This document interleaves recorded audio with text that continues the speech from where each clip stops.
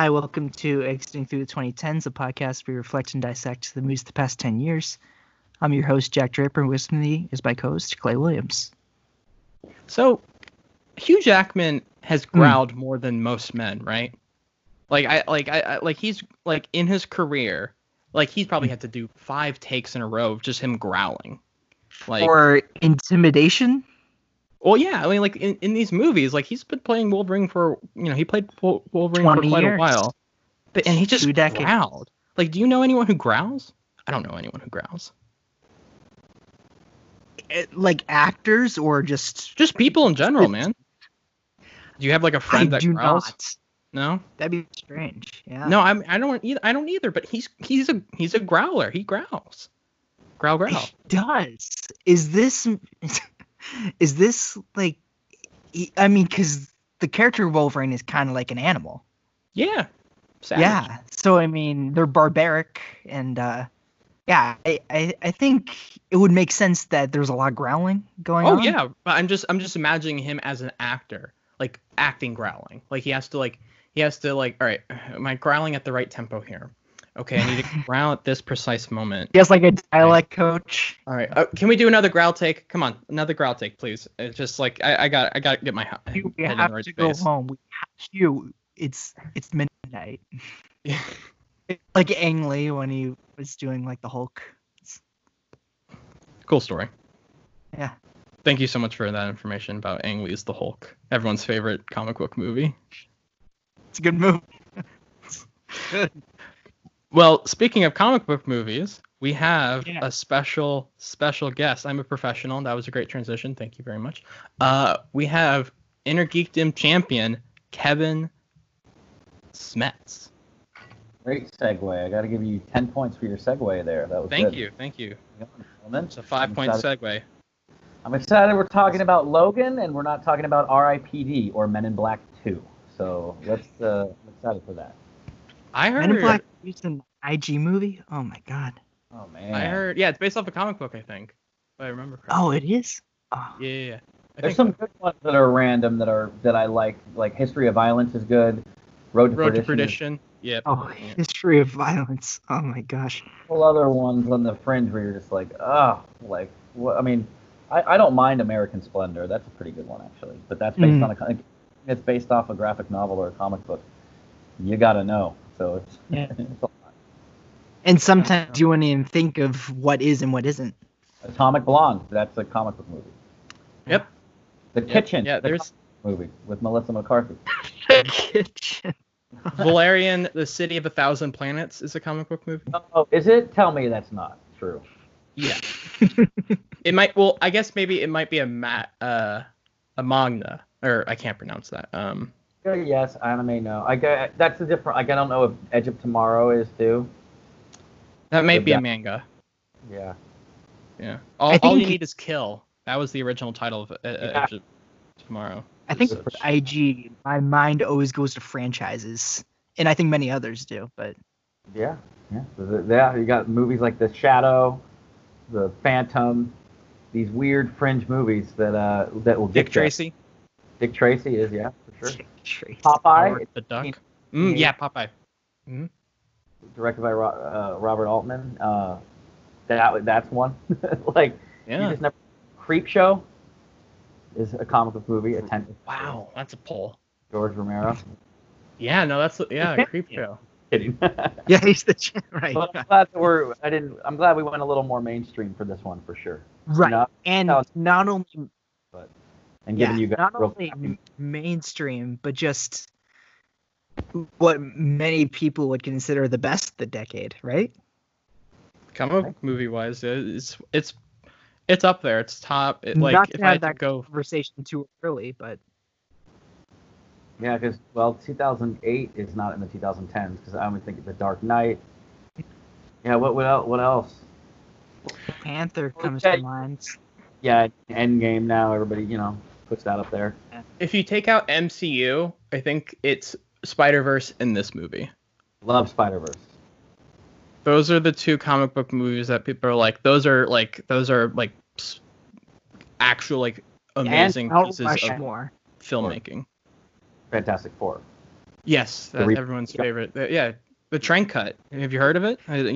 We need that Trank cut out right this second. Everybody's release the Trank cut. Yeah, I would say Logan. I mean, it's just, and it's a great piece of cinema. I'm shocked that it didn't get more awards love, to be honest. You know what I mean? I remember. Though, right? Yeah, Best Adapted. That was the first time a comic book movie was ever nominated for a screenplay nom. And then there was this past year. You mean 2018? Yeah, I mean, and then Joker came. Oh, well, yeah, that. Yeah. I didn't even think of that. All right. Let's move on. Yeah, but what was I gonna say? Or no, I forget. It was nominated, but did it win for Best Adapted, or did it just get nominated? It lost to Call Me by Your Name. Gotcha. But yeah, I think I'll thank you in the speech. That's my. Yeah, I mean, I like that they threw this at least a bone, but I find it interesting. This was at least the thing that it was nominated for, because I know some of the criticism was that it's an unconventional comic book movie, but it's a conventional movie. Yeah. You hear what I'm saying? So. Yeah, no, well, yeah, it's like a lot of the criticism, or I mean, this isn't like a heavily criticized movie, but the criticisms that are there is like it's kind of obviously a Western. It's a homage to Westerns. It's like, it might be a little too on the nose with the Western references, that kind of stuff. Like it is like it doesn't. I love this movie. Groundbreaking is a weird word to use, and I don't think it really serves it for this film because it uses such classic techniques in storytelling, whether it be the hero's journey, the father-daughter relationship, but I think it weaves it into like an already established universe to make it feel groundbreaking. Yeah. Especially in the state movies were in 2017, where Marvel was getting, I mean, it was already pretty big, but it was almost like unimpeachable back at that point. Like everything was just clicking on all cylinders. I like where it broke through some of the tropes, though. Like you had the limousine flying through the desert, and you think it's gonna crash right through the gate, and then it could stop. Yes, that's a great moment. Right, Dr. Rice is making his speech, and then Logan just doesn't even let him finish it and just puts a bullet in him. Yeah. So it did have its fun, like breaking some of those stereotypes. But I totally agree with you. But I think that's what gives it that, that little familiarity too. And then it helps when they have like Shane, when you get to watch like a piece of an old school Western too. And that kind of just puts your brain in that space that you're kind of letting like, hey, you're kind of watching a Western here, And I love when she at the end too, the speech from Shane. Oh, it's really poignant and heartfelt. I think the thing is with this movie is whether whoever likes it or not, you can't argue that Mangold really understands thematically what he's trying to say. Even if maybe it might be on the nose, like him, like Wolverine facing his old self, that kind of thing. But he feels very confident and very like in control of this is the theme of this movie. This is the thematic resonance that we're trying to build with these characters. And I really appreciate it for that. Yeah. It seems like a very worthy send off, and whether or not it's settle, I don't think he cared much, because he's just like, I want to give this the proper exit that it deserves, because it's a character that's been beloved for 20 years, and he almost is a cowboy, or he at least evolved into one, without even putting him into a Western setting. Yeah. It's funny. Headcanon, I always, like, when he dies, I imagine it's the last scene in Days of Future Past. And he wakes up, and it's the height of the X-Men, and when he's going through and he sees all the people from the original trilogy. Oh, I see what you're saying. That's his last. Those are his last thoughts. Is that of him waking up in future. Yeah, that's a good take. That's a weird. Yeah, no, that would make sense. Especially since they it's weird how they connect to the timeline, because like the Fox X-Men movies are like most notable, like none of this makes fucking sense. We don't keep track. You can try to think of a timeline that makes some sense with all of these random prequels we do. No, we don't care. And either that's a deliberate story choice or it's just because like they're poorly managed. I think it's both. It depends on the specific movie. But yeah. Too, like the Statue of Liberty part, which by the way is funny because he keeps mentioning Liberty, but he's talking about the motel that Gabrielle is staying at with Laura. It's the Liberty Motel. But, Logan doesn't know what he's talking about, Xavier, so he's just like, yeah, the Statue of Liberty was a long time ago. But it's like, okay, so that is in the timeline that X-Men from 2000 happened, you know what I mean? Yeah, the first yeah, exactly, because that was like the final showdown. So like, okay, so that's maybe part of it, but like, it's interesting though, because like, so I was thinking, because I was trying to notice a little more details in this one, in this viewing. This is my like fourth time seeing it.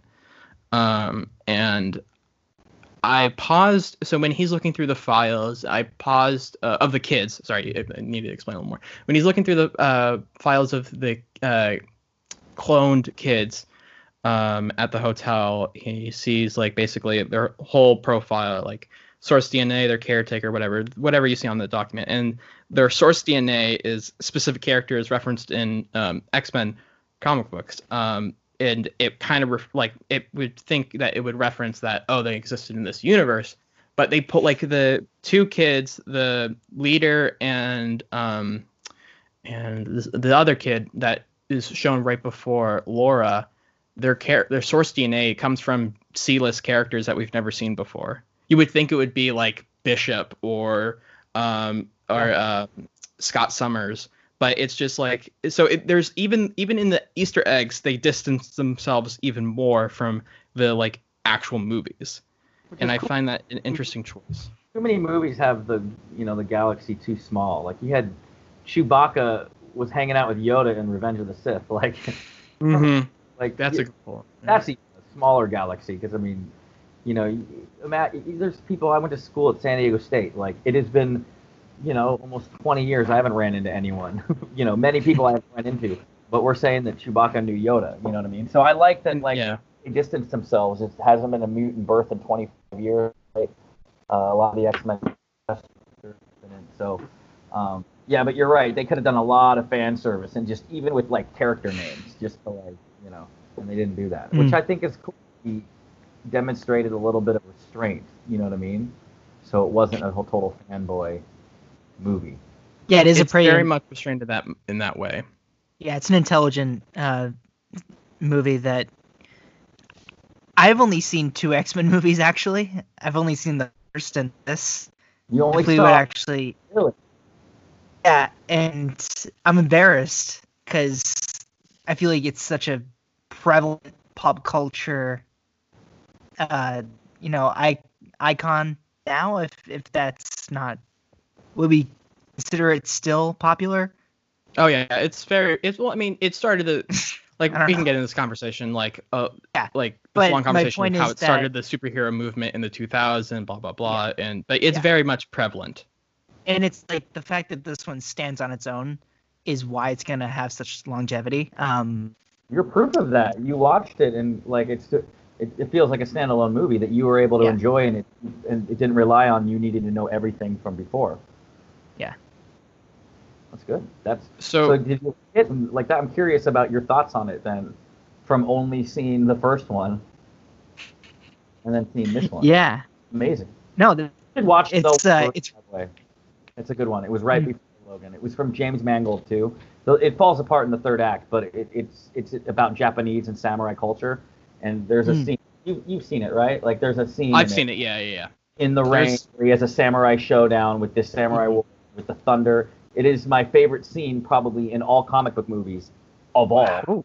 Maybe aside Portals. I love Portals, but just that showdown with the music and just realize when the samurai realizes there's nothing he can do. I don't want to spoil too much of it, but the Wolverine. Yeah, sure. Almost. No, I need to rewatch it. It's been a while, but yeah, no, it's the thing about Logan is like the character is he's always had this mixed vibes of the lone gunman or the lone samurai, and of course, the Western culture borrowed a lot of samurai iconography into the westerns of the 60s and 70s.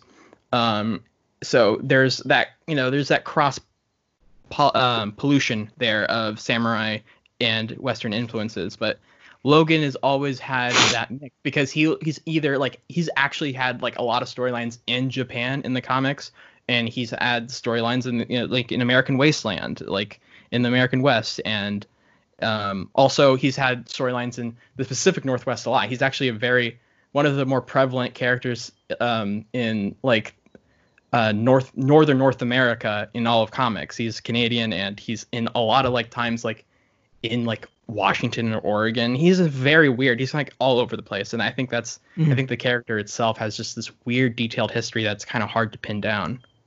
You can't just he's not just located in New York City like Spider-Man is. Like he's all over the place geographically. He's travel. Yeah, very much so. But yeah, no, so this is your second time seeing this, Jack, right? It is. Yeah. And I hadn't seen it since let's go into like our first experience seeing it actually. But the first time I saw this was in 2017 when it first came out. And I knew that a rated R Wolverine movie was coming out. And I knew Hugh Jackman played Wolverine, but at the time I hadn't seen the first X-Men. And then after I saw this was the first time I saw the first one. And I saw the trailer for this, which is one of the best trailers of the decade. So good. At least would get if Johnny Cash was hurt, top 10. Yeah, with her. Yeah, it is just immaculate. Like I didn't understand how different it was. I just knew it was weird because I had seen like clips from the other movies and it felt Star Warsy. Like the other movies where like it was fun and like energetic and kind of light, but yeah, so this I was just blown away from what I saw. Like it was very visceral and arresting, and this felt like something that was not a comic book movie, but with hindsight, it feels like The Irishman. Yeah. I get that actually comparison a lot because it is very much a meditation about age and our past and how that influences us and destroys our ability to connect over time to other people, how it defines us, and how like in the distancing between Logan and Laura also kind of feels like, oh wow, that's a really good point. Yeah. I'm just thinking of that more. That makes sense. This movie is so. It's very good. Very good movie. Yeah. The first this time is gonna be Clay, I feel like this is gonna be another episode where it's like, yeah, good movie. Where it's just gonna be like a lot of thoughts are gonna end with that. It will, but I also, I have to say, I have a lot to say surrounding the whole thing because it is a weird relic in the comic book movie realm in the sense of it was the first. So let me just give the background spiel first, just so we can get this out of the way. So after 2013's Wolverine, James Mangold was like kind of pissed that the studio interfered with that third act. He was a little jaded. He felt like he wanted to make most of, like he felt like he got a lot of it the way he wanted to do it, but that third act kind of just screwed him, and so he was kind of jaded and didn't have the greatest relationship with Fox, and so so 2013. So Days of Future Past just comes out. They're developing Deadpool. The X-Men franchise itself is in this weird state of flux and transition. So either Fox comes to him or he comes to Fox and basically like, I want to make another Wolverine movie, but I want to do my thing. And I want to adapt Old Man Logan. Now, Old Man Logan is a very different storyline from the comics written by Mark Millar, who's created who created the Civil War comic book series. Like he's very, very famous. Let's talk about Old Man Logan real quick. We're talking about a United States that was taken over by the villains. Hulk had his own area. I think Doctor Doom, and then hilarity ensues, right? But like you have him traveling with a blind Hawkeye, and the one thing that was crazy is a Venom symbiote on a T-Rex. Let that sink in. It's a crazy comic book. Like There's almost nothing that is directly adapted from the comic book into this movie. It's just the overall idea of old jaded Logan with all of the X-Men killed horribly. In the comic, he's tricked by Mysterio into killing every single person in X Mansion. I love that. That was like a nod. If you don't like, it was a reverse nod of like you keep hearing where all the other X-Men, and you think you're going to see a flashback about that it was Logan who did it, and then you realize no, like they kind of flipped the switch. But I think it flipped the script a little bit. But it was like, you know, if you were a fan of the comic, you kind of knew like, oh yeah, I see what they did there, you know. And with the mention of Charles, he's not stopping. You know, he's violent in the movie Logan, like from the get go. Whereas in the comic, he hadn't used his claws, I think, in 50 years, and he would get his ass kicked and refuse to use his claws. And it wasn't until his family, spoiler alert, but it wasn't until his family was murdered that he finally was like, I'm not Logan, I'm the Wolverine or whatever. And then he just goes ape. Yeah. And that comic was such a huge hit. It started off like its whole new version of Old Man Blank. Like there was Old Man Hawkeye, Old Man Peter Quill, old man exactly.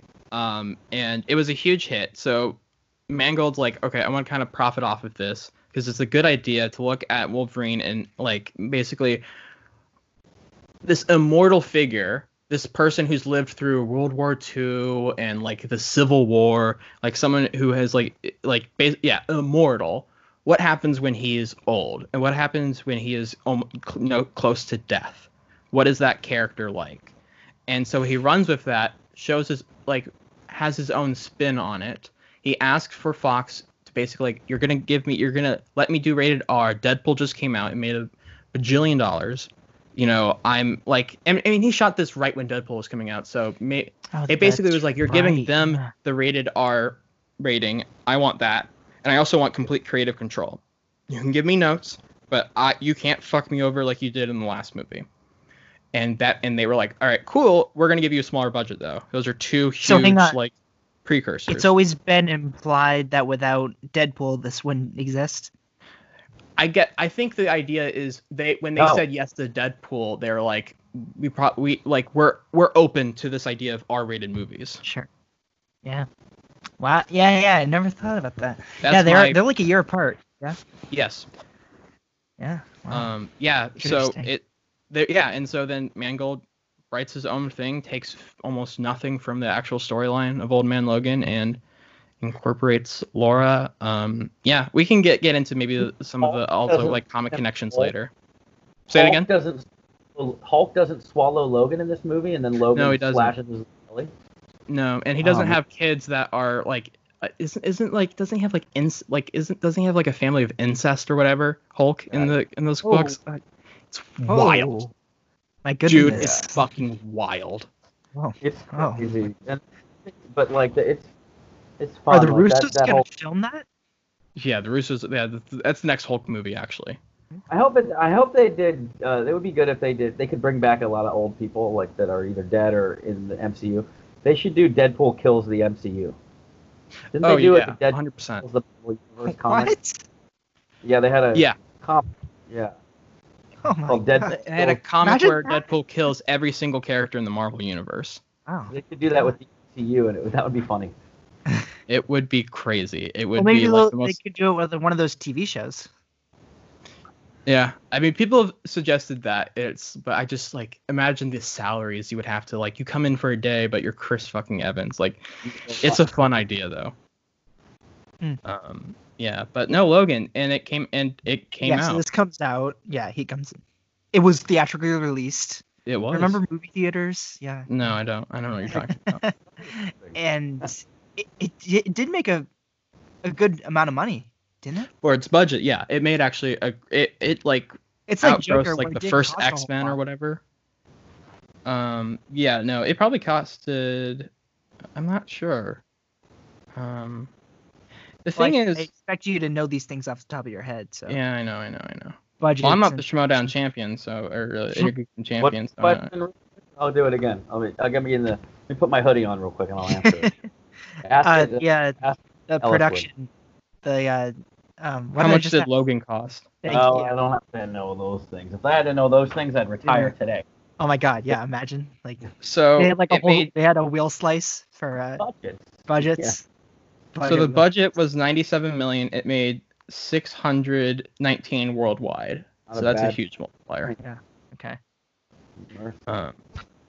Yeah. And I think they probably wanted to get that down a little more. I feel like the studio was like, hey, let's cut that off by like 10. Isn't it great that the studio I think it was smart to make Laura mute, because then you didn't have like the cutesy like Terminator 2 back and forth with the kid and the robot, or like it's not Curly Sue with Nick Nolte and the little girl. Like this is a mute girl and I like they really established early on too that it's not going to be that kind of movie, which is going into your rated R and the money that they made is like in the marketing for the movie they really pushed that like this girl's feral. You know what I mean? She's definitely very feral. It's like she studied all of the other movies and got his mannerisms down. Like it's a spot of Logan. You know what I mean? Oh, Daphne Keane is fucking. Daphne great. Keane is just a buried treasure that was found for this, right? Yeah. Shame they just don't do anymore. If they continued, I mean, maybe they would be like, hey, we're gonna go and we're gonna continue on with the Laura character in the MCU. Yes, I think older, and that would be a cool way to do it. And I think that was a good observation that you brought up with she's not like acting like a kid. It would be kind of like Spielberg Amblin if they were to go down that route, and the tone would conflict. If she was just like, hey, I'm a big fan. If she was the fan and not her mom or I heard this and I loved it, and I've just told she had like a comic book on her, like they could so easily do that. He was some superhero, and I forget. I saw it in a review once online. I forget who it was. Maybe it was Angry Joe. But he talked about how, remember in the middle of the movie, and not to get off your point, I know Clay, you were talking about the box office and stuff, but we're done with that. When Logan is lifting up Xavier and then like lowering him into bed, they cut to a shot of Laura looking, and then they cut to her POV, and it's just through the doorway, and you see him lowering Charles, and they have their conversation. And I think it was Joe who had the great idea of like, can you imagine? Because you never see Hugh Jackman never got to wear the spandex. He wore in the 2000s when they tried to make the costumes not look like the costumes. He wore that dark leather shit. He never had the mask. They had that deleted scene in the Wolverine where you see the mask in the suitcase. And he had surmised what an idea would it be is if when you cut to her, you see Logan lifting him down into the bed, then you cut to Laura looking, and then you cut back and it's her POV, and you could even do a little effect if you want. But you see Hugh Jackman in the bright yellow and brown spandex with the mask, lowering Charles Xavier into the bed. Further into the point of like she sees him as like maybe his savior from the comics that her mom was so invested in. You know what I mean? The idealization that she has. Of I Logan. thought that was so cool when I heard or maybe that. even to take that point further, she's not even realizing, or maybe comes to grips with the fact that this is literally Wolverine. It's not even she's imagining this guy as Wolverine, but he's the guy. It's not even like she thinks he's the guy. For just one shot, that was it, and then you would have him, and then they could have really fucked with the fans and filmed him in the woods with the costume on. That would have been funny. A leaked shot, and it's just him, and we're talking it should match with those comics. Those comics with the bright yellow.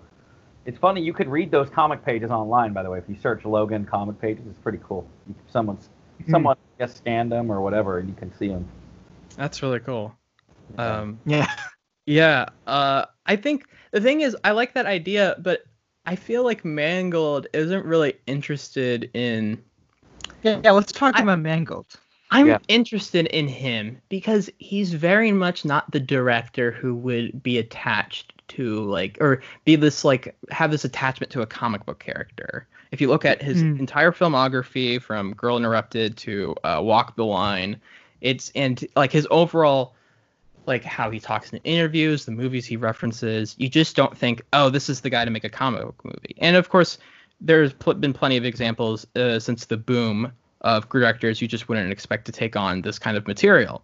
Yeah. Christopher Nolan being a perfect example. True, and like Taika Waititi and just people are like, oh, they want to do this kind of movie? Okay. Ryan Coogler, I suppose.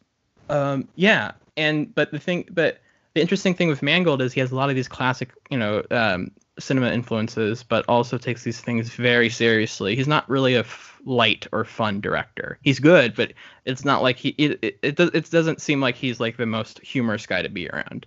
I don't know the man. I have no idea. He reminds me of James Gray a little bit, where it's like things are going to be very, very sincere, Yeah, definitely. James Gray is a great comparison.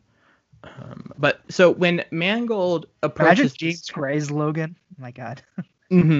That would be crazy. That would be way more. That would be 10 times more meditative. It would just be like a silent movie. Yeah. Joaquin is yes. Say that again, Kevin. Mangold's doing the new Indiana Jones, or he's at least attached to it. Yeah. I wonder how that will work. That mentality. Because you're right. Try to have a lot of. Yeah, he doesn't like when it came out that he was doing Indiana Jones. One, I don't think anyone I don't know, it doesn't. I don't want him to go. I don't know. I don't think it's the best fit. He's a good director, but it just didn't seem right to me. But also, the moment it said Harrison Ford, with Harrison Ford, I'm like, no, I don't want this movie. No, I don't think anyone wants a sequel of Harrison Ford. He's so. To redeem himself, because I didn't like old Han. I thought was going to be a mistake because I thought Harrison wasn't good in Crystal Skull, and then old Han was great. If they lean into it a little bit, but it's weird. Like we did a playthrough on my channel with Crystal Skull, and the one thing that bugged me about Crystal Skull was they made his pants overly baggy and his shirt overly baggy. Nothing looked like it fit him, so he did look like a grandpa that was just losing way too much weight. Whereas with Han, the vest and it all fit him. It was a little more tight. I think if they get the costuming right, and they get a lot of makeup. Let's start there. Yeah, but they got to get that costume a little more tighter so it doesn't look like he's running around in the baggy pants. It bugs the. Yeah. I never noticed that before, but I'm thinking about it now. That's very true. I think if compared that to Temple of Doom when that, because obviously he was more thin and stuff like that, but. Maybe they were trying to hide that he was not in. But that's what I'm saying is they nailed it with Han, and I think But you're right, they're running out of time. They got to do this movie, otherwise it's going to be called Indiana Jones and the Temple of the Retirement Home. Imagine that. I brought up The Irishman earlier, and I've seen it thrown around Twitter. This should be Indiana Jones's The Irishman, where it's it's a very reflective meditation on his past as an archaeologist, the women, the school teaching, the artifacts, the Nazis. He's lived such a life, and it shouldn't be another adventure, but it should be him reflecting on his adventures. I can't even imagine that, because that's so against the idea of Indiana Jones in the first place. I would love that. That's the only way you do it, for at least to make me excited. Did they do that in the Indiana Jones sequel or saga, the TV series? They had old Indy with an eye patch, on a campfire. Sean Patrick Flannery, was that the guy? Was that the Harrison Ford did a cameo as old Indy? That's right. And you could see him, and he has an eye patch, and he's old. Or maybe he didn't have the eye patch in his sequel, but he had a big television beard. Was so weird back then, isn't it? Right. He had these huge cameos, or it was just horrible. That was very strange. I remember seeing clips of that. Yeah, that's crazy. But you said Mangold, Indiana Jones TV show, I went to River Phoenix, but then I realized River Phoenix is Last Crusade. Clearly need to revisit those movies. Those are good movies. Wait, when did Crystal Skull come out? 2000? Oh wait. Okay, so I guess we can't cover that. Yeah. But no, so James Mangold. I think he's a very interesting director, but he doesn't seem like the guy to cater. He's very much not the guy to cater to the comic book fans. That's just his vibe he gives off. I think he was pretty like the whole idea of the way that third act with the Wolverine turned out. I think really he's that's just not my movie. Wanting to do with it, because the first 2/3 of that movie are to me almost a perfect movie. Wow. It's really good. So what did he want to do with it? Yeah, do you know? Oh, do I know? No, Yeah, I'm not sure. Oh man. I think it incorporated. Silver Samurai, probably.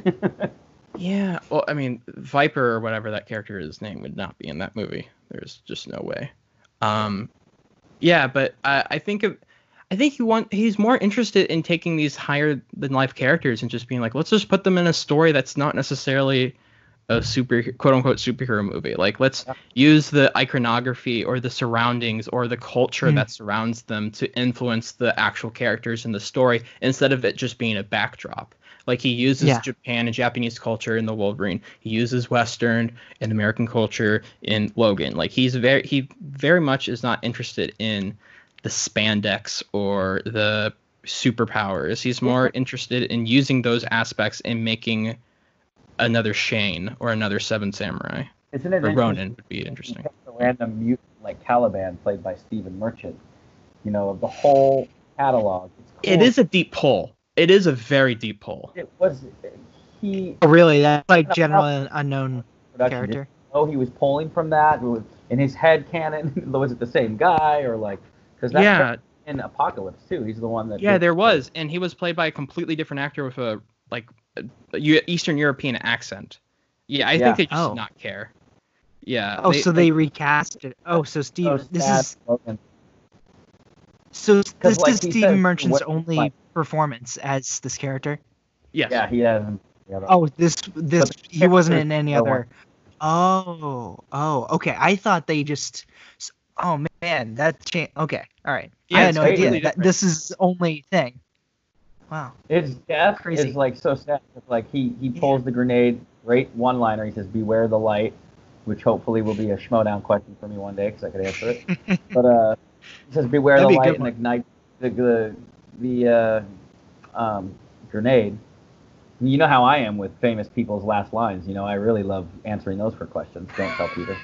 But but like he extinguishes the grenade. That'll be a wheel slice. Up that truck, but he doesn't even kill Boyd Holbrook's character. And he doesn't really do anything, but he's loyal. And I gotta believe, I don't know if Logan would have picked him up had he known he wasn't, because they were like, because Logan was really like, it was all about just getting Xavier onto the Sunseeker. So like he was like, you're forgetting the girl in the early race chase part, and he's like, forget the girl, we gotta go, and then the girl comes out anyway. He could, but I wonder. Caliban, go ahead. They're very antagonistic to each other. I think that's what you're saying. Even though you could still tell Logan still cares about Caliban, even though maybe he isn't the most warm person with him. Like he still, when he's at Charles's grave, he's like, Charles is in the ground, Caliban is in the ground. They didn't deserve this. Yeah. It's very interesting. And he also, when Boyd Holbrook comes out, he's like, where's Caliban? And I love the idea of Caliban. I love the idea of him being a former mutant tracker who was against the X-Men. Because I think also that adds to the idea of oh wow, when he asked to ask him to help with Charles, that he must be very desperate. He must know no one. And that also informs the antagonistic relationship because he still has hard feelings or whatever. I think it's very interesting to just use the character Caliban in general. He's again C-lister X-Men villain who doesn't really have a personality, I think. Yeah. And to cast Stephen Merchant too is fucking wild. It's great, but it's wild. The most comic quirky British actor. He's like, yeah, let's put him as C-list villain who's Caliban. 8 feet tall. Yeah. Now, I heard a rumor, and tell me in your research if this was true or not. I heard that they did approach Liev Schreiber to reprise his role, and he was going to appear halfway through the movie. And that's interesting, because I wonder, I'm like, okay, so would Liev Schreiber die fighting... I would have loved that. 23 at first. Is it X-23? Man, X-23. X-24. Well, X-24. Yeah. Actually, my collision question was X-23. Is X-23's Laura, X-24 is the Logan clone, right? Yes. Yeah. So, Jack, just to inform you of Liev Schreiber. What if Liev Schreiber came back, but it was his character in Spotlight? just the editor of Boston Globe. There's a Logan, what are you doing here? Origins Wolverine, which is just It is horrible. They ruin the character of Deadpool. But one of the shining parts of it is actually Liev Schreiber. Yeah, he's great. He's a great Sabretooth. And their brother dynamic and through the ages is really cool. I think the opening intro credits to that movie is awesome too. That's Wolverine's brother? Yes. Yeah, he was in X-Men Origins Wolverine. And being able to take this character from this loathed movie, but making him badass and making that story wrap up together. And I gotta believe in my fan fiction that he would be the one staving off X-24 and dying in that part. But then it takes away from Xavier's death. So I don't know. Do you know any details about what the plan was? I know for sure that he was, and I honestly didn't do too much research. I just a lot of this stuff is on the top of my head. I'm not trying to brag. It's just because I'm a nerd. Appreciate that, buddy. Look who you're talking to. I think, so I know he was approached. I know that was a certain, and I know they were debating that. I forget whose choice was it, because it felt like I heard that Liev was kind of open to it, but maybe talks kind of fell apart. But I know there was an idea of him being X-24 instead. Of him actually being Logan's, like, the person who kills Logan at the end. Like, I know that was an idea that was floated by, and you can kind of tell in the sense because X-24 is such a mindless kind of character that it would make a lot of sense, and it still has that thematic tie to Logan's past and his past coming for him and taking away the ones he loves and the people he loves and that kind of stuff. But like, I'm not sure really what happened. I can Google it real quick, but yeah, no, I would have loved that a lot more than X-24 itself, because I think that X-24 can only do so much. It is just like a mindless version of himself. And it's pretty obvious in like its thematic ties of this is the younger self confronting the older self. He's confronting his past. It's a little obvious, but I don't mind it because it also kind of shows. It also kind of the biggest reason why I don't mind it is because of the line of when Charles is bleeding out. Logan comes for him, and he holds him, and he's about to pick him up, and he's just whispering, "It wasn't me. It wasn't me. It wasn't me."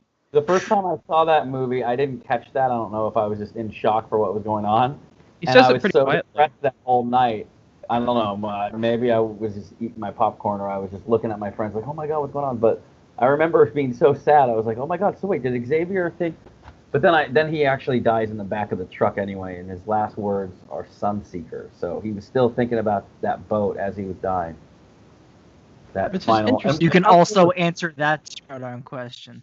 Yeah, how cool is that idea? Because Logan knows he's the only one who could survive these seizures. Because if you're smart, honestly, you put down Xavier like a dog. If he can kill 600 people because he's having a seizure, you got to kill him. Like you got to take that stance. So Logan thinking, okay, well, I could survive his seizures. Let's just go out in the middle of the sea in a yacht or a boat, whatever it was going to be. And whenever he has his seizures, it would just be Logan that has to deal with it. And he knows he could heal and live off it. I think that was a pretty cool plan. Missed something, but that's only happening to Xavier because of an old age. It's like dementia for a mutant. Yeah. Okay. Yeah. So nothing happened. It's nothing like specific. It's not like he like has this mutant disease or whatever. He's just literally an old man, and he's suffering from ALS or or dementia. But he just so happens to have one of the most powerful psychic brains ever seen on the planet. Yeah. Are they called superpowers or something else? Yeah, sure. Okay. Mutations. I think we were talking in the beginning about Oscar consideration, and Patrick Stewart was the one actor that was actually gaining traction, and people actually thought he had a chance to be nominated, if I remember correctly. That didn't happen. Yeah, I think it was because of Stewart is so respected in the industry. He's an amazing theater actor. He's taken very seriously. He's never been nominated. That's a great point. And like we talked about in Shape of Water, though, 2017 was so packed. It was very packed. there was just no room to budge with Patrick, and I think if things fell into place better, if maybe the March release date was not an issue and it was in voters' minds in the fall, I think things could have fallen into place. But yeah, even then, there was also people that were 6th and 7th, like Stuhlbarg and Hammer for Call Me by Your Name. Mm-hmm. I agree. Top dance partners there for sure. Okay, you guys like so the movie? Music was good. What's too. that? The music in the movie too. Oh, yeah. Marco Bell. Oh, Marco. 13, the Wolverine as well, and like the Wolverine kind of has a theme in that movie, and they play it a very, very few times, but they play it in this movie too at some key moments, and you're just like, oh, it's just so good. Marco. I really like the piece of music at the end at the final battle. Yeah. I think that's pretty riveting. It gives that Western feeling where it's like you know you're in a final gun showdown fight. Like you know what it reminds me of actually? Have either of you guys seen Sam Peckinpah's Straw Dogs? No, but I know Peckinpah was a huge inspiration to this movie. Yeah. His Westerns. At the end of Straw Dogs, there's this huge gunfight showdown. It's like Dustin Hoffman versus an entire small Irish village. It's pretty insane. Oh, wow. It's like a half hour long. And there's this like Bowie, like when you guys are out in the ocean, you'll hear these Bowies that are like kind of making this noise, and it's like a constant ringing bell almost. And the same thing is happening in Straw Dogs, where it's like a constant sense of dread. Oh, wow. And it gives that feeling similar to Logan at the end, that it'll play this one piece of music from this instrument that it lends a lot, that if it weren't there, I think it was just like another generic piece of music that the MCU can sometimes have. Yeah. So it looked like, I just did some quick Googling, and it looked like he was in earlier script stages, but it just kind of, he was Sabretooth and Liev Schreiber, and Liev was actually kind of for it, but the Sabretooth was incorporated in earlier script stages, and it didn't really work out. He was kind of like written out of the film. It just, like, for the final screenplay, it just didn't meld or whatever. And I think there could be a lot of reasons for that, but I think the X-24 I think thing it worked out though, because the fact that it is so tight with this trio, and it is like a I agree. family. I mean, it is kind of like a little. It's a family. Yeah, that's the whole idea of them. Yeah, that's the whole. I think that to just like put a cap on the Sabretooth business. I think that's the idea of the movie is. I think it wants to kind of focus itself and rein itself in the sense of the relationships it's trying to focus on. Because if you bring in Sabretooth, you have a whole different dynamic you have to explore. It's hard to just kind of throw him in when you're trying to also distance yourself from the baggage of previous movies and relationships and history of different characters. They made the right call not having it. But I always love hearing those little exactly. And I always develop stories like, oh, what could have been. And yeah, like if you had a road trip with two brothers that hated each other their whole life, then you have Xavier who's losing his mind, and then this little girl, and then you had Sabretooth redeem himself by saving him or the girl at some point, would be pretty epic. Maybe he would do that at the end or something. But then it takes away from Logan's death. So there's too many negatives to outweigh the positives to have that. Yeah. Mm-hmm. I agree. For me, I have one of those where it's not IG related, but Jonah Hill was gonna play the Adam Sandler role in Uncut Gems. Wow, really? And the role was actually offered then to Sacha Baron Cohen. And they kept swapping out athletes that were going to replace Kevin Garnett. So it's like, seeing those alternate realities of what the movie could have looked like with different parts being played. Well, the original athlete they were going to do was Amari Stoudemire. And yeah. Amari Stoudemire was a New York Knick, and the Safdie brothers are huge New York Knicks fans. They come from New York. But also, one of the biggest things, Amari Stoudemire is one of the few NBA players who is very publicly Jewish. I did not mean this to turn into Uncut Gems pod yet again. Yeah, that's always. I'm the side, so yeah, side track away for sure. Wow, Amari Stoudemire, huh? Oh yeah. That and apparently they were close to doing it, then it didn't work out. Then they wanted Joel Embiid, but he was taking too much time playing. The seasons conflict with the shooting and it was when they have games. Yeah. But they also wanted Jonah Hill at one point, didn't they? Yeah, they wanted Jonah Hill. Yeah. They wanted it for in place of Sandler. But he was directing mid-90s, so it didn't work out. Yeah. And plus, I feel like with either Sasha or Jonah, I know what those interpretations of Howard Ratner looks like, and I had no idea what Sandler's interpretation was gonna be. Mm-hmm. Back to Logan. Yes, please. So the score is great, by the way. You mentioned that. Marco Bertinelli. Is it Bertinelli? I don't know. But he's great. I think he did the score for Snowpiercer, which is a very underrated score, which is also based off a comic book. Right? Snowpiercer is based off a comic book. I'm 100% sure about that. 2013. And then what I love is the theory that it's actually a sequel to Charlie and the Chocolate Factory. I do too. It's fucking wild. Yeah. That's fun. That video, I cannot see that movie without thinking it's a sequel to that. So it's a very fun headcanon. But I think this score is really great. I listened to it a lot back in 2017, especially when I was doing like homework or whatever, just because it was very it had its slower meditative parts, but also like the limousine chase near the beginning. Like dun dun dun dun dun dun. Like it was like very like energetic, and it had this weird like sound to it that I'm like, I haven't really heard this before.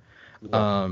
And it was it was really the atmosphere that Mangold creates in this movie through score and the overall cinematography, which is gorgeous, is very poignant and very there's this.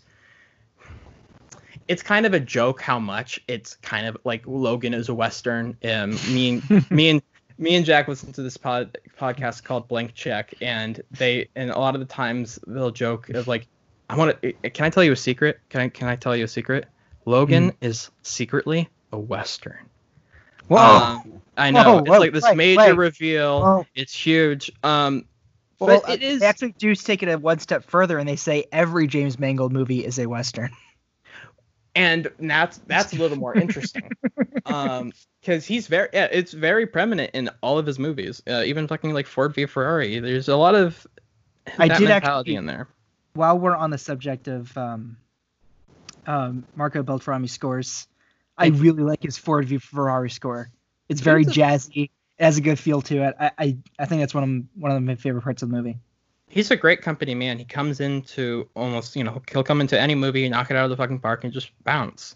He's a little bit like James Mangold, because I was James Mangold's a very interesting director. He is kind of a journeyman, and he's an auteur, but he's an auteur without a style, or at least his style is the themes that he keeps coming back to.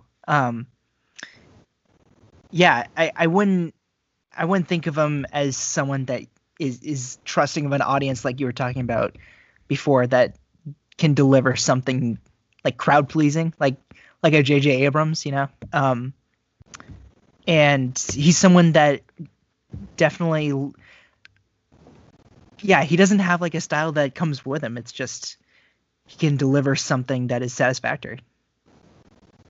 Yeah. But he's not a bland director, and that's very key. Journeyman directors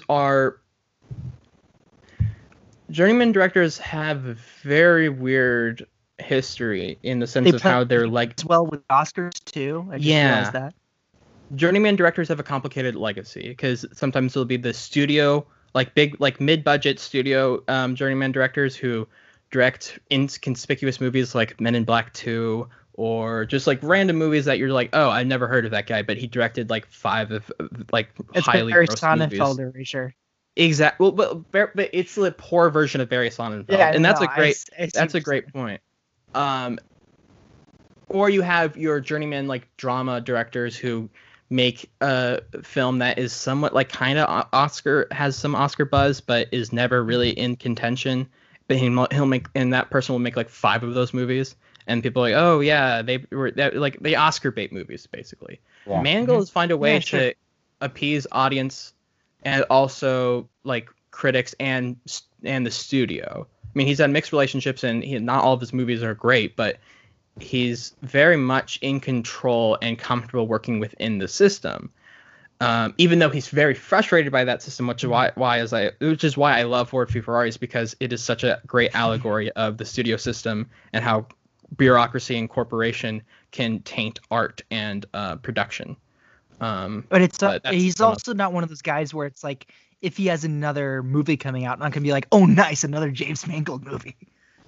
He doesn't have that fan base or that myth that a Nolan or Tarantino have. Even someone like Matt Reeves, because like everybody loved his Planet of the Apes, so when they knew he was doing the Batman, they're oh wow, Matt Reeves. Like, you don't have that with Mangold. Maybe you do now after Logan, but I mean, we've had movies obviously, Ford vs Ferrari since then, but yeah, I think that's a great comparison, because I think like Matt Reeves coming into Planet of the Apes, people weren't necessarily excited. People were like, oh, what about Rupert Wyatt, the guy who directed Rise or whatever? Yeah. And Matt Reeves came in there. He built this trust within the audience. Oh wow, and critics as well. Like Dawn is great. War is really good. So they have confidence in them. He's built a relationship with the audience. Mangold didn't do that really before Logan. I mean, studio wise and like maybe somewhat like this surface critic wise, like he made Walk the Line, Three Tons of Yuma. People are like, oh yeah, he's a good director, but I don't know, like he hasn't made that one movie that's like, oh holy shit, you gotta watch out for James Mangold. Yeah. And I think do people like the Wolverine, or has it been received poorly over time? Yeah, that transitions perfectly. So the thing is, the Wolverine has a very complicated legacy. A lot of people like it, a lot of people don't. But the main thing is the third act, which he had no control over, and that's the thing is. So when people are like, "Oh, he's going to make Logan," fanboys and like the overall general audiences who weren't really aware of his other work were kind of like, "I don't know about this guy. He kind of fumbled it with the last movie. He had some interesting ideas, but it was also kind of slow or blah blah blah." The Wolverine has a very complicated legacy. It's mixed. I wouldn't say as controversial as Man of Steel, and not as divisive, but it kind of reminds me in that way where there are strong defenders of it, and it's one of the more pieces. It's different. I think Wolverine is messy. That's the thing. It's a messy third act that kind of undercuts a lot of the first 2 acts, so it's hard to really put a pin on it of how people feel about it. But it's a bad option. Well, the thing is, I think it's been getting a lot more. I think people have been coming around on it a lot more. I think people have been like, those first 2 acts are just too good to ignore. I think, and especially with the X-Men franchise in the rear view mirror, people have come around on it. Because it's very interesting in how it connects. I mean, the overall Fox thing is just the overall like way they've managed all those X-Men movies is one of the more fascinating things to happen in the studio system in the last 20 years, because they're so all over the place. Some decisions make perfect sense, some decisions make absolutely no sense. It is like the most peaks and valleys of almost any franchise we've seen. Yeah. Almost ever. Like Apocalypse fucking sucked. Last Stand fucking sucked. Like Dark Phoenix doesn't exist. X-Men 2 is great. X-Men is Future Past, to be honest. Days of Future Past is great. First Class is great. Yeah. Origins. How many times have you seen Apocalypse? I've seen it once. Oh, if you guys knew, well, I watched the entire catalog before every match last year. So if I'm 6-1, so I watched it 7 times last year. The entire X-Men franchise? Oh, all of them, buddy. I had That's a. what you mean by dialogue? Yeah, Wow. I usually Wow. try to watch them all. I have a way of doing it. Why Where am I not surprised? Wow. that's what it takes to be a champion. But yeah, it was. Come yeah. on. Yeah. Yeah. That's cool. Yeah. X-Men: The Last Stand. You like Apocalypse? You have to pick one or the other, buddy. Apocalypse or The Last Stand? What do you have to watch for 24 hours on loop? Oh, Oh my goodness. Wow. fuck. Just not prepared for this. Shit. Okay. I should have given you this question like a day in advance and like giving you time to like. Fassbender in Apocalypse is fucking great. That's the only good thing about that movie is Fassbender in Apocalypse and like the tragedy that befalls him, but also in Last Stand, I'm more used to those cast members. I think it starts off kind of interestingly. I think Hugh Jackman is good. You have Hugh in that movie, but you still feel connected to X. But you also have Ian McKellen. But oh god, that's so hard. I'll go with Last Stand just because at least it doesn't feel as lifeless as Apocalypse. Apocalypse feels lifeless. So you chose correctly. I mean, I actually I don't hate Apocalypse because I thought at least they finally got Psylocke and a couple. Apocalypse to me reminds me of the Teenage Mutant Ninja Turtles Out of the Shadows movie. It wasn't a good movie, but they nailed what the cartoon was. They finally had Bebop and Rocksteady instead of Tokka and Razar, and it felt like the cartoon come to life. And a lot of Apocalypse felt like the 90s Jim Lee X-Men come to life. But it's very much 90s. Very 90s. I kind of said you have to watch it over and over again, but that takes away from this argument too. X-Men Apocalypse is 2 hours and 27 minutes, whereas The Last Stand is only an hour and 44 minutes. So you chose good if you were trying to suffer once. You would want to go with the shorter movie, so you're saving yourself almost an hour. Yeah. Well, that's like long, such the contrast with 10 years of comic book movies too. That's true. It's almost, if I know the dates correctly, that's pre and post Dark Knight.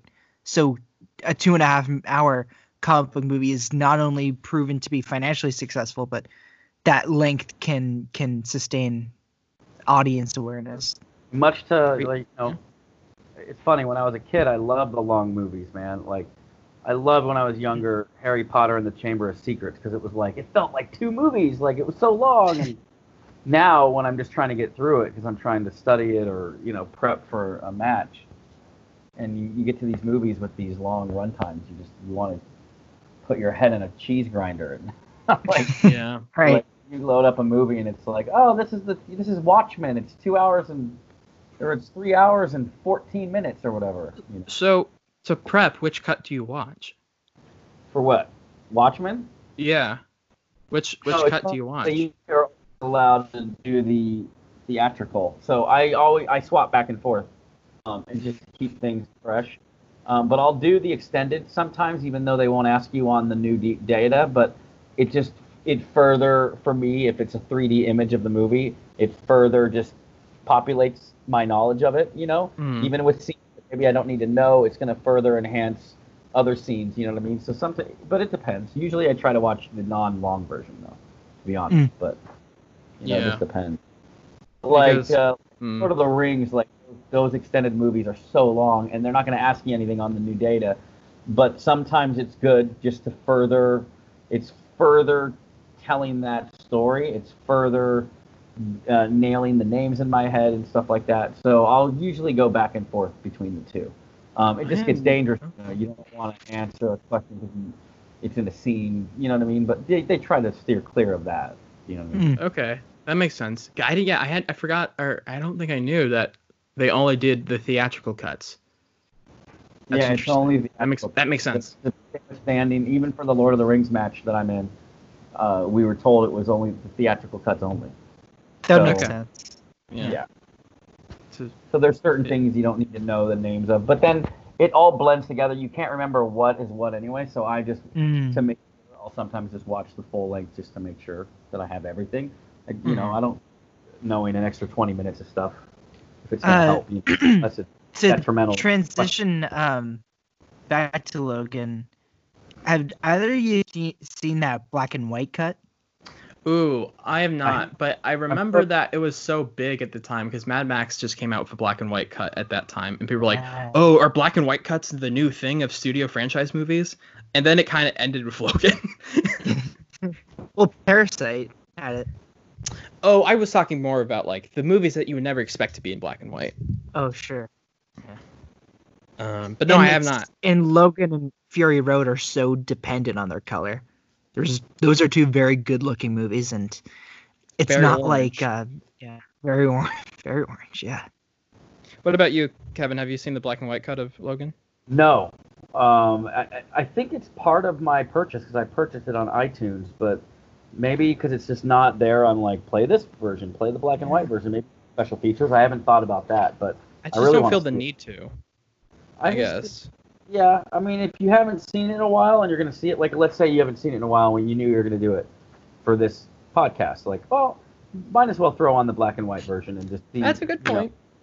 But, yeah, so I'd be interested, and for me, especially if I have to watch these movies multiple times, I think it would be something that would keep things fresh, you know? Oh, yeah, definitely. Definitely. That would make a lot of sense. And it brings out the Western influence. Where it's like the stagecoach, but it's kind of like has that 1930s 40s feel, you know. They call it noir though. That's the cut. They titled the cut like Logan Noir, and I'm like, it's a western, not a noir. Yeah. I know, it's so weird. Yeah. What the heck? Yeah, that's. Did not know that. It's very interesting. No, I have not seen that, but you know, I do want to talk about. Now we're on the version of longer and cuts and whatever. My only criticism, and so again, this is the fourth time I've seen this movie, and the one criticism I have of it this time around was, I do think it could, and maybe I'm with you, Kevin, in the sense of I'm not a fan of longer movies anymore. I think you have to really justify a over 2 hour runtime, and especially in a 2:20 runtime. And I think I just can't really justify the idea, or not justify, but like I can't really get on board with the idea that this movie needs to be longer than 2:20. And I think it should be. And honestly, I would put it at 2 or 150 at the most. I just feel like this movie could be a little tighter, which is my. I agree. Okay. Oh well, perfect. All right. Yeah, I do feel like it could be cut when you're at the farm. Yeah. Yeah, like when I just speaking in the eyes of an editor and stuff too. Like, yeah, I mean, there's certain things where you don't want to feel rushed. Like, I think Rise of Skywalker would have done really well with another 15 minutes. But yeah, Logan is a movie where, like, you know, though it's something to be said where you can hang on the long shots and stuff like that. And if you start trimming everything out, then it starts to feel rushed. So you'd have to find that sweet spot. But I don't hate your idea for sure. You know what I mean? I think it also comes at the script level too. I don't think it's just necessarily you would just cut certain scenes. I think the script could have been a little tighter because I think Mangold really wants to make his themes apparent and known. He wants to just be like, this is the story. You know, this is the man's life. This is the cycle of violence. This is the cycle of pain. This is the fatherhood, relationships. And I think all of that is great, but I feel like to streamline it, like I don't necessarily need the third act to be him falling, like passing out and waking up 3 different times. It gets a little repetitive. The farm is a little long in the tooth and kind of feels unnecessary at some points. Killing the family, I remember seeing that in theaters. I'm like, holy fuck, this just what? Yeah. Like holy, I was shocked. And of course, you know, before that we've seen like experiments on children, like claws going through fucking heads. So I don't know why I was too surprised, but still. So well edited. Like, did she have iMovie when she in the motel at Liberty Motel? She was editing the. Oh yeah, yeah. I really noticed that too. I'm like, how did she get that shot? That's actually pretty impressive. I know. Yeah. It's always funny seeing those movies. I remember in that opening scene, and seeing that for the first time, and the gore and the viscerality. It's a great it's so scene. yeah, it's very very Opens gruel right away. Yeah, and you're just kind of thrown into this mess, and it feels like something that's so grounded. It just I mean, it's kind of cliche to say it at this point, and it's been said over and over again about Logan, but it doesn't feel like a comic book. Just no, it feels like something much more gnarly. There was that Mel Gibson movie, Bloodfather, a few years back. I've actually seen that. I've actually seen that. Yeah, it kind of reminded me of that. And even Hugh Jackman is sporting like a Mel Gibson kind of look. And it's too like a weathered, just less anti-Semitic. Well, a little bit. I'm just, but no, I get that. That's actually a good comparison. I haven't thought about that movie since, so that's a good comparison.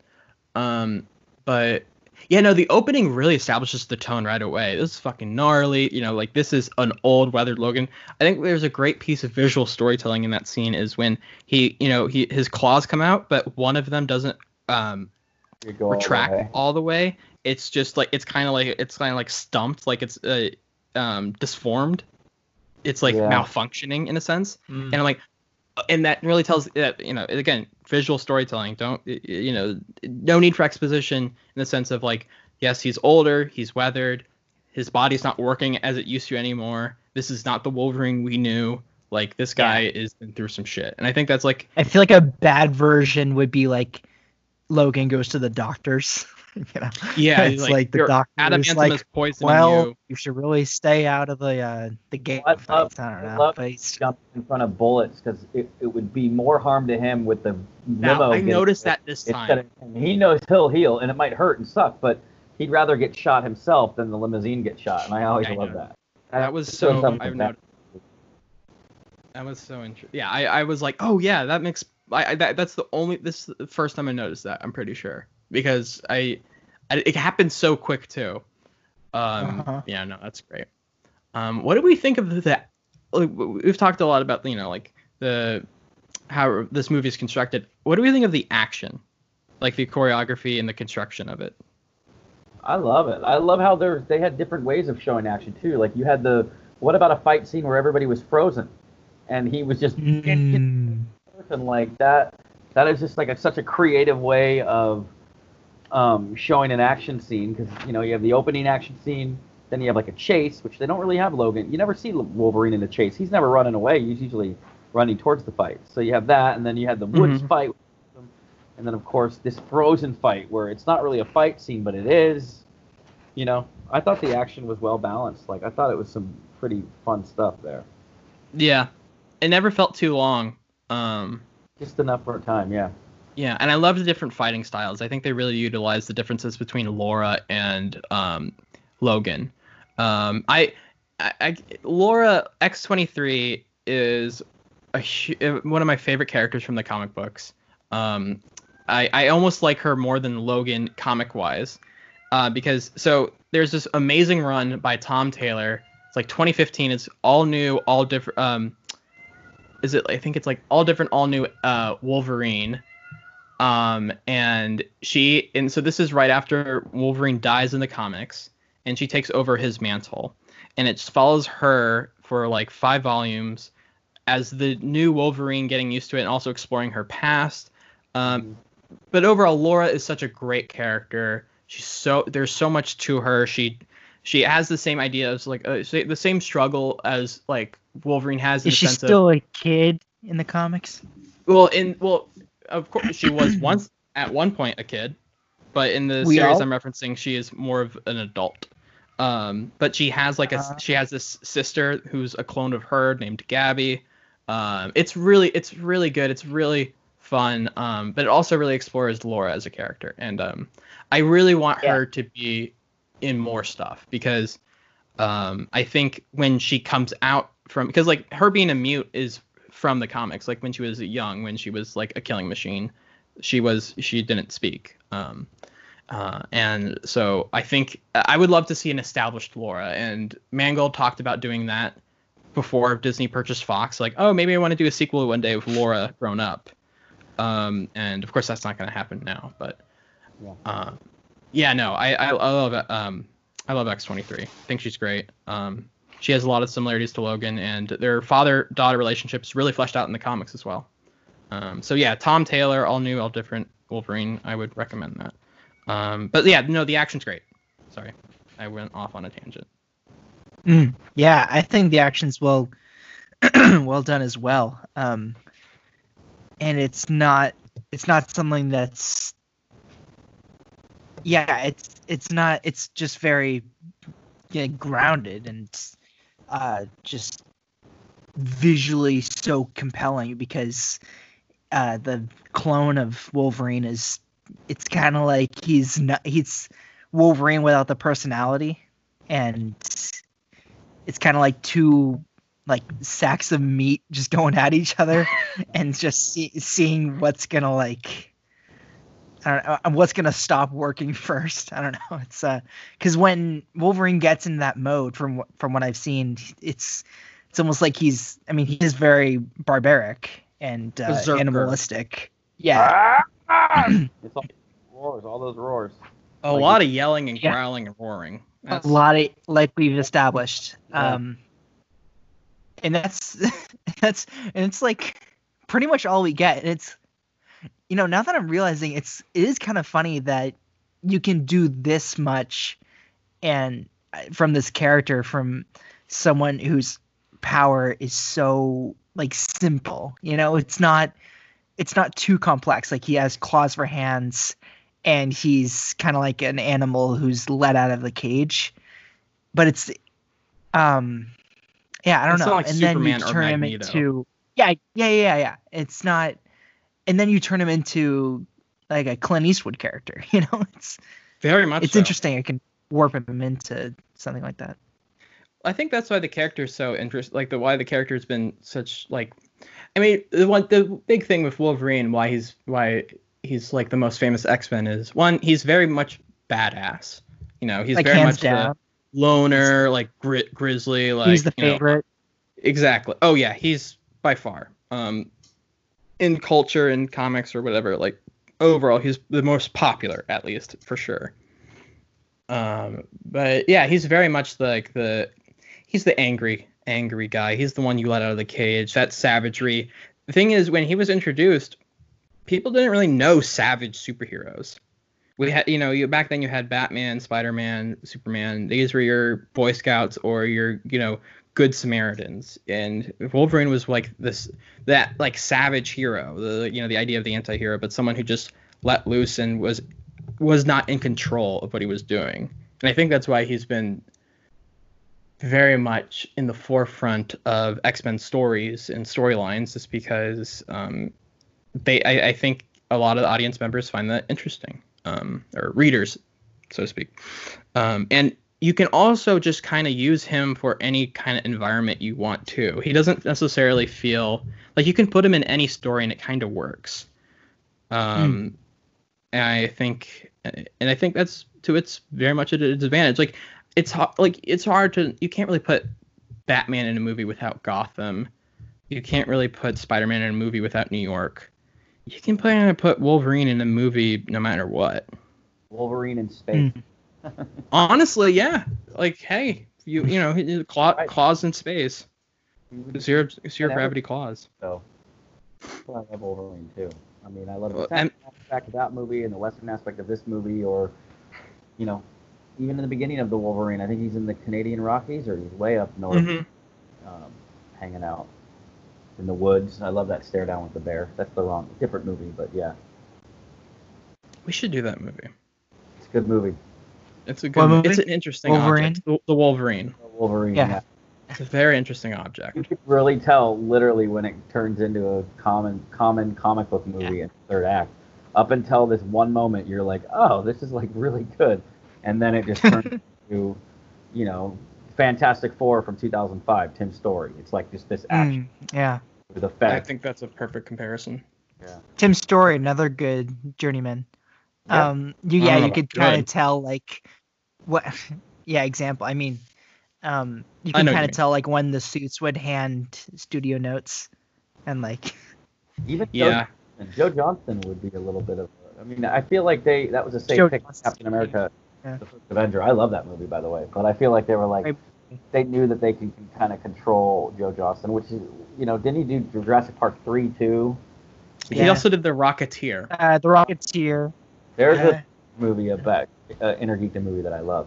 It's a great one. Yeah, it's very on the background of the Intergeekdom sphere. Yeah. I think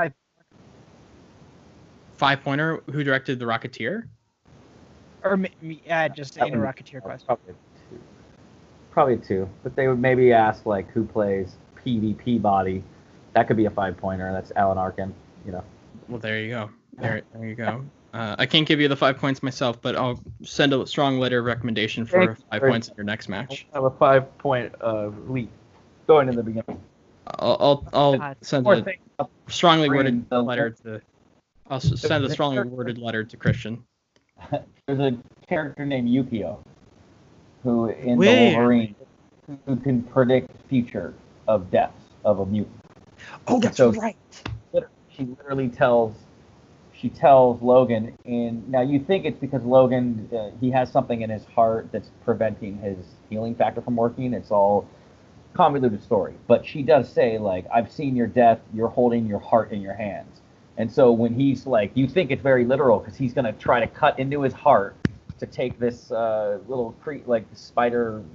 It's like a spider, but it's like mech, like a little mini robot off his heart that was like stopping his healing factor. And so he's going to go in his heart. And then Yukio, who misread the prophecy in her brain, was like, no, you can't do that, Logan. I saw you. You die with your heart in your hand. And little did all of us know that what she really meant was at the end Laura. of the he's dead on the tree stump there. I feel like he would have survived all of his other injuries. It was the tree stump that was the fatal blow. Yeah.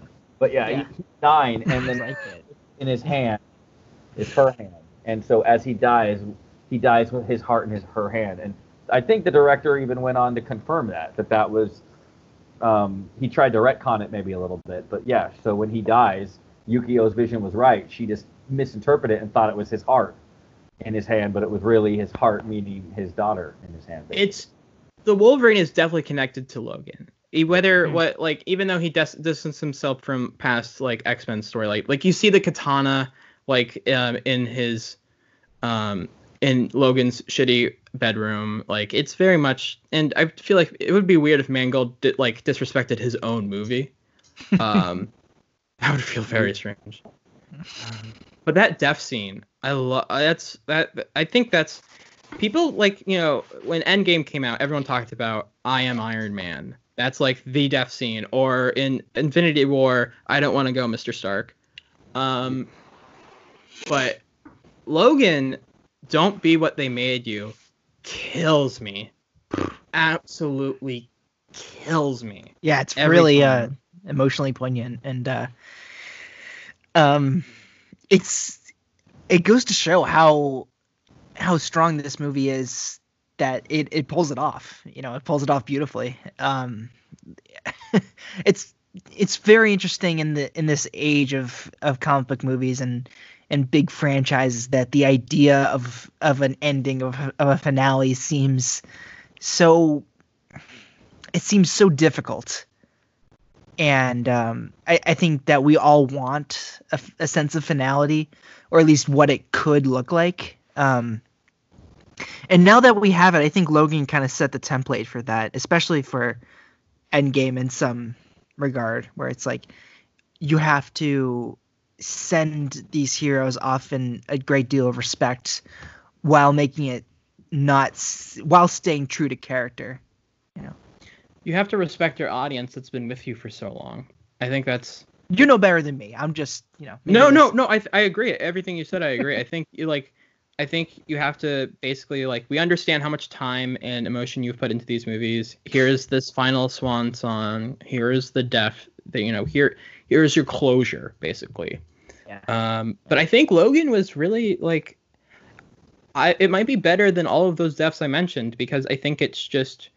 I think it's thematic. I mean, it's hard to compare with the Iron Man thing because it's 20 years of that. But like, I mean, I guess Logan is kind of that too. But I find it to be different because it was so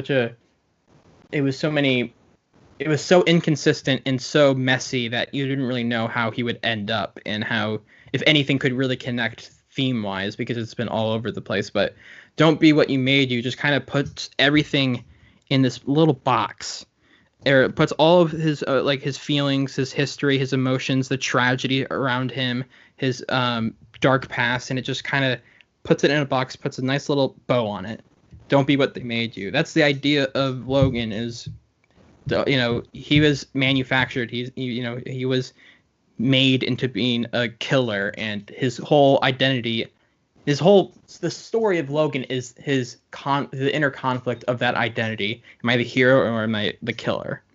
And I think Mangold, for someone who doesn't seem too really interested in the comic book, the heightened comic book fantasy of it all, understands very much the core fundamentals of what Logan, the Wolverine, is as a character, even from the comics. Yeah. Good movie. I think it's a great movie. I'm glad you picked it, Kevin, because I've been really wanting to talk about this. Yeah, I'm glad that I picked one that I didn't want to like pick one that you guys were like, oh, that wouldn't be fun. So, I was really excited to talk about it, and it lined up with my training where I'm about to watch it. So I was like, oh yeah. It's not often, like there's very few. Well, there's a lot. Like I'm very good at the Inner Geekdom only because I really love a majority of these movies. But still, when you watch them over and over again, there's a few where it's just like they're really hard to get through, and it's nice when you stumble upon the movies you really like and enjoy. You know what I mean? And I try to save those, by the way, a little insight from my training, for near the end, the good ones. So I get through all of the dreg and the bad ones early on and just get that out of my system. So then I start leading up into the match. I start enjoying the movies a little more. You know what I mean? So it's very. You've probably been asked this question a lot, but what's the worst one? Out of all of the movies you watch for your training, what's the worst movie out of all? Oh boy. R.I.P.D. I don't like. There you go. R.I.P.D. Kevin Bacon is the villain. Ryan Reynolds and Jeff Bridges. I had no idea Kevin Bacon was in that movie. Yeah, and it is about the eternal affair. It's Men in Black, but with ghosts, and the ghosts are afraid of Indian food, so you get a nice close shot of Jeff Bridges eating Indian food, which is gross. And sounds great. I don't know what you like about. I try to find some joy in every movie, but that's just one that I know enough about it now where I don't ever have to watch it again. So, and I'm pretty. Everybody always says it's more a blessing than a curse for me, but I pretty much like most movies that I see. So it's very rare. It's very hard for a movie to be really bad. Like I make jokes about Green Lantern all the time, but it's actually not that bad a movie. The extended edition's actually not terrible, but all the stuff on Oa rocks. Yeah. I'm interested in talking about that movie. I was very close to doing that movie with you guys. Like I was like, but it's too cliche. But because I always say it in interviews as a joke. Maybe the next time. Maybe now that I wanted a good one for our first one. Maybe the next time we can dive in and get to appreciate it a little more. Yeah, I would go pretty hard with Green Lantern because also that's the movie that I think is. I was talking to Jack. I mean, I guess we should save this for the if we ever when we actually do it, but it's not necessarily like the worst movie ever made. It's just one of the more miscalculated. They thought they were going for this and they just completely missed. It wasn't like it was just the execution they were going for was just the wrong idea in the first place. And so that's my whole take of that movie. And I think it's very interesting. Whatever, doesn't matter. Logan. Logan. So should we go to favorite scene? Oh man. Kevin, do you have anything else to say about? Yeah. Do we have any Logan? final thoughts? Yeah. No. I mean, I love the dinner scene. That's a favorite scene of mine, where they're all having dinner together, and then, Charles later says, "This is the piece of life that you could have." And when they're joking, when they're sitting at dinner with the family, I thought that was a cool scene that just made it feel like a regular movie. So I'd have to go with that. My favorite scene. Mm-hmm. I think. What about? I mean, that's an easy answer to say, but. Yeah, no, I stand out. I think that's a great scene. What about you, Jack? Or do you want me to go? I'd probably narrow it down to the Wolverine kind of having this burst of frustration after burying Xavier. Oh yeah, hit him with a shovel, hitting the car.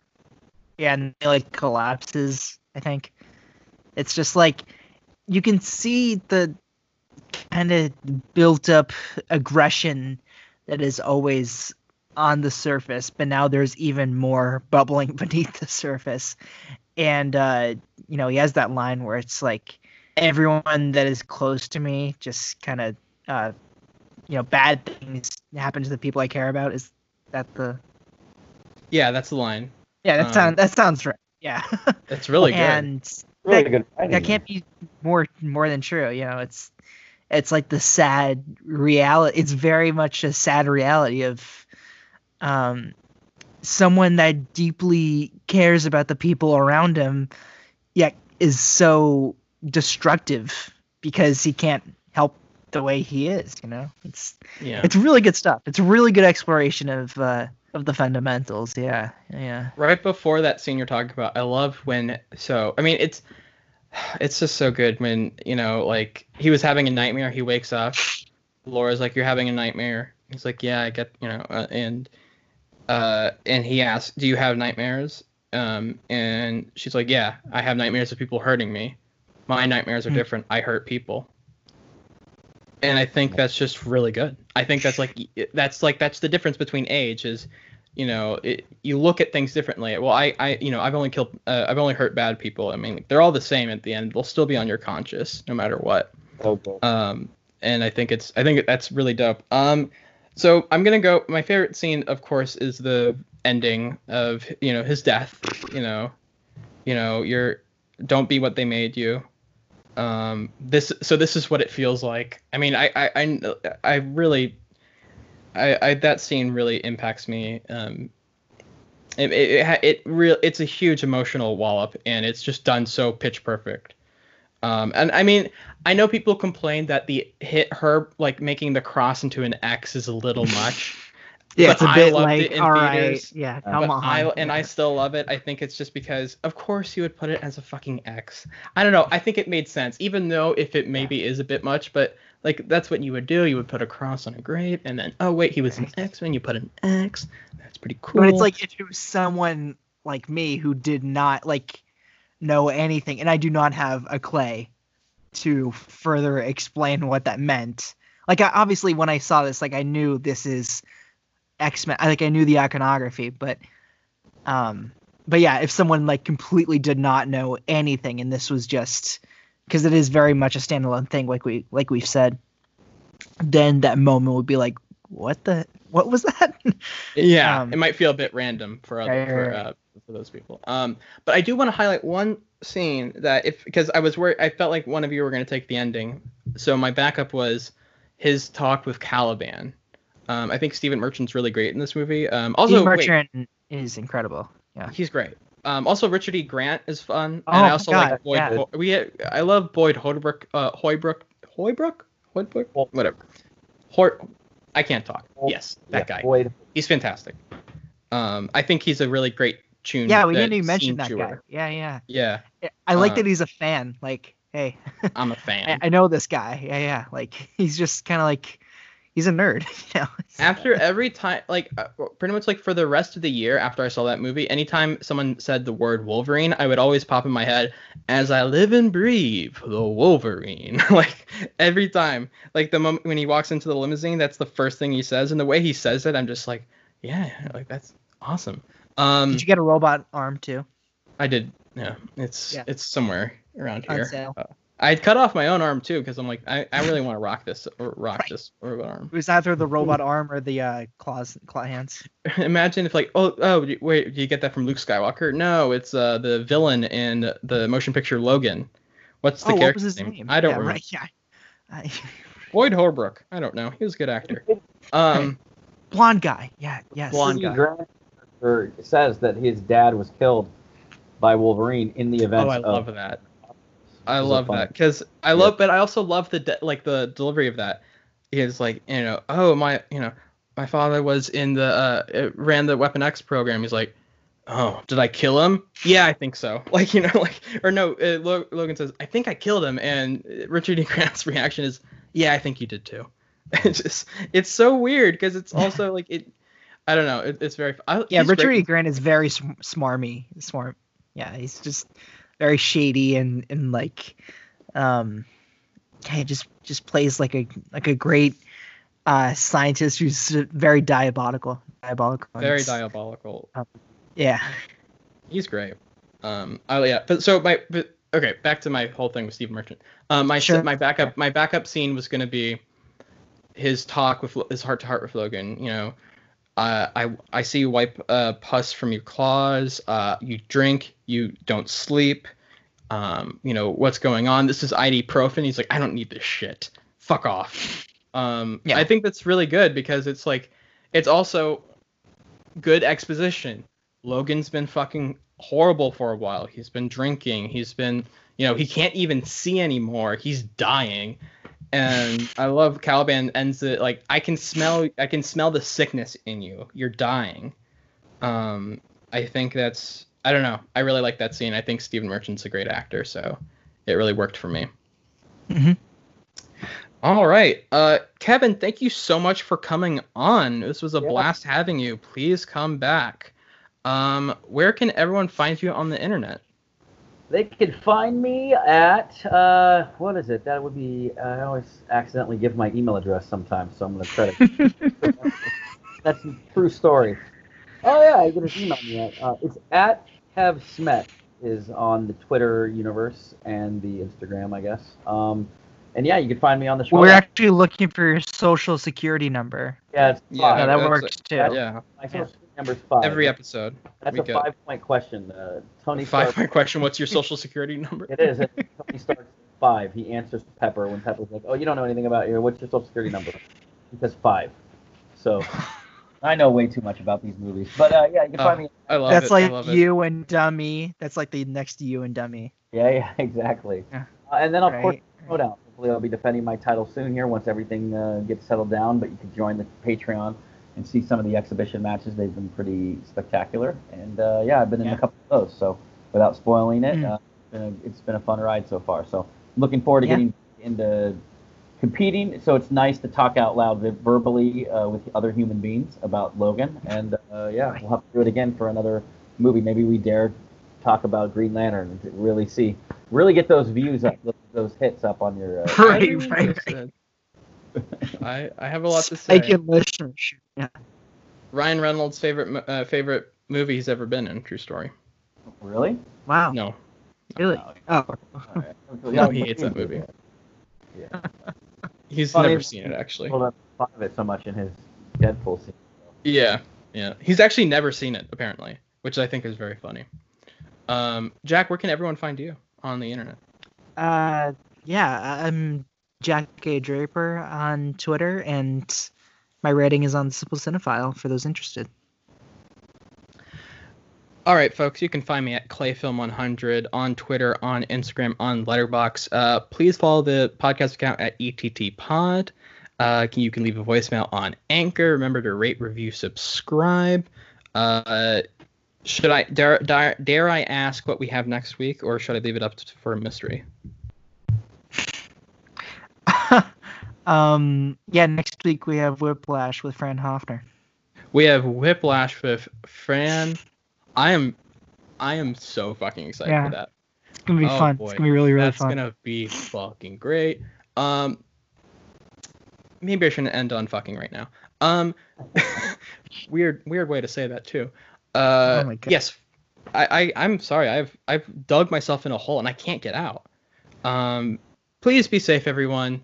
Time in quarantine. It's a weird time. It's a crazy time, and you're probably going insane. But hey, we're all a little crazy inside. But yeah, talk to people. Get that support. try to stay mentally healthy. It's a hard time. Call a friend, text a friend, say hi to a neighbor, but keep social distancing, all that good stuff. We're all going to get through it. Be safe. And don't be an asshole. That's a big part. Stay home. Yeah, thank you all so much for listening. We'll catch you next time on Exiting Through the 2010s.